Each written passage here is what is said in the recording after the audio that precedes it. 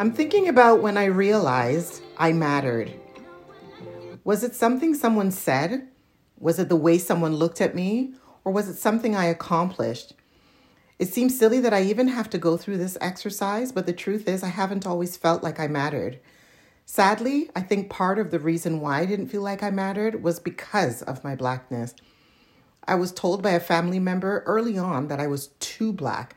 And what I inferred from that statement was that my Black skin was ugly, and therefore I was ugly. Those words planted seeds of self-doubt and self-hatred, having roots that dug so deeply that they informed my perception of who I was and what I could accomplish. I did not matter, and if I could not matter to someone who was supposed to love me, how could I matter to the world? I've come to realize that mattering means so much more than being significant to others. The meaning connotes that we first matter to ourselves, that we matter enough to trust our inner voice, matter enough to protect our peace, and matter enough to prioritize self-care. It makes sense now why, despite being strong academically, that education eventually did not matter to me. What good would an education be if I did not matter? The truth is, when you've not mattered for so long, it takes work, hard work, to actually see all the reasons why you should matter. I now know that mattering is resistance, that mattering allows me to see possibilities in spite of my current circumstances. Mattering urges me to spend time with myself, to really get to know myself and to love myself. And out of that love, share myself with only those who are worthy of me. I learned to matter enough to choose who I let into my space.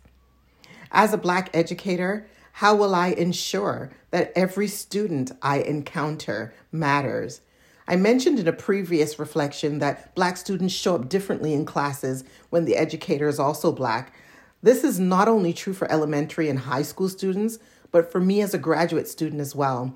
It's in, for example, Dr. ABC's narrative, his delivery of the course content, his employment of tone and body language and laughter and choice of words that link our Blackness regardless of our experiences, and allows me to believe my learning matters and therefore makes me more open to the learning.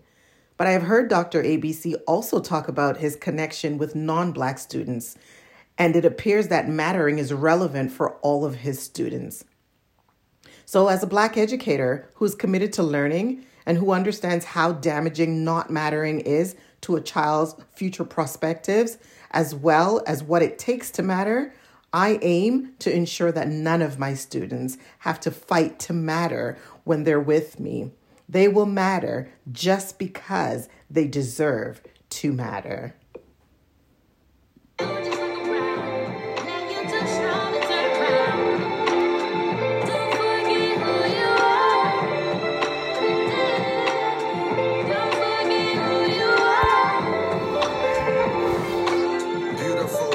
I love you, baby. Pray these words, may hug you, baby. Look into the mirror, say I love you daily. Remember your life when the world seems shady. You born with it, adorn with it. A gift to the world, go give it. Fearlessly made, no need to be afraid. Angels are with you, the path is laid. Waiting thoughts of you being a star. Truly you'll shine by seeing who you are. Reflections of you, reflections of me. Your beauty,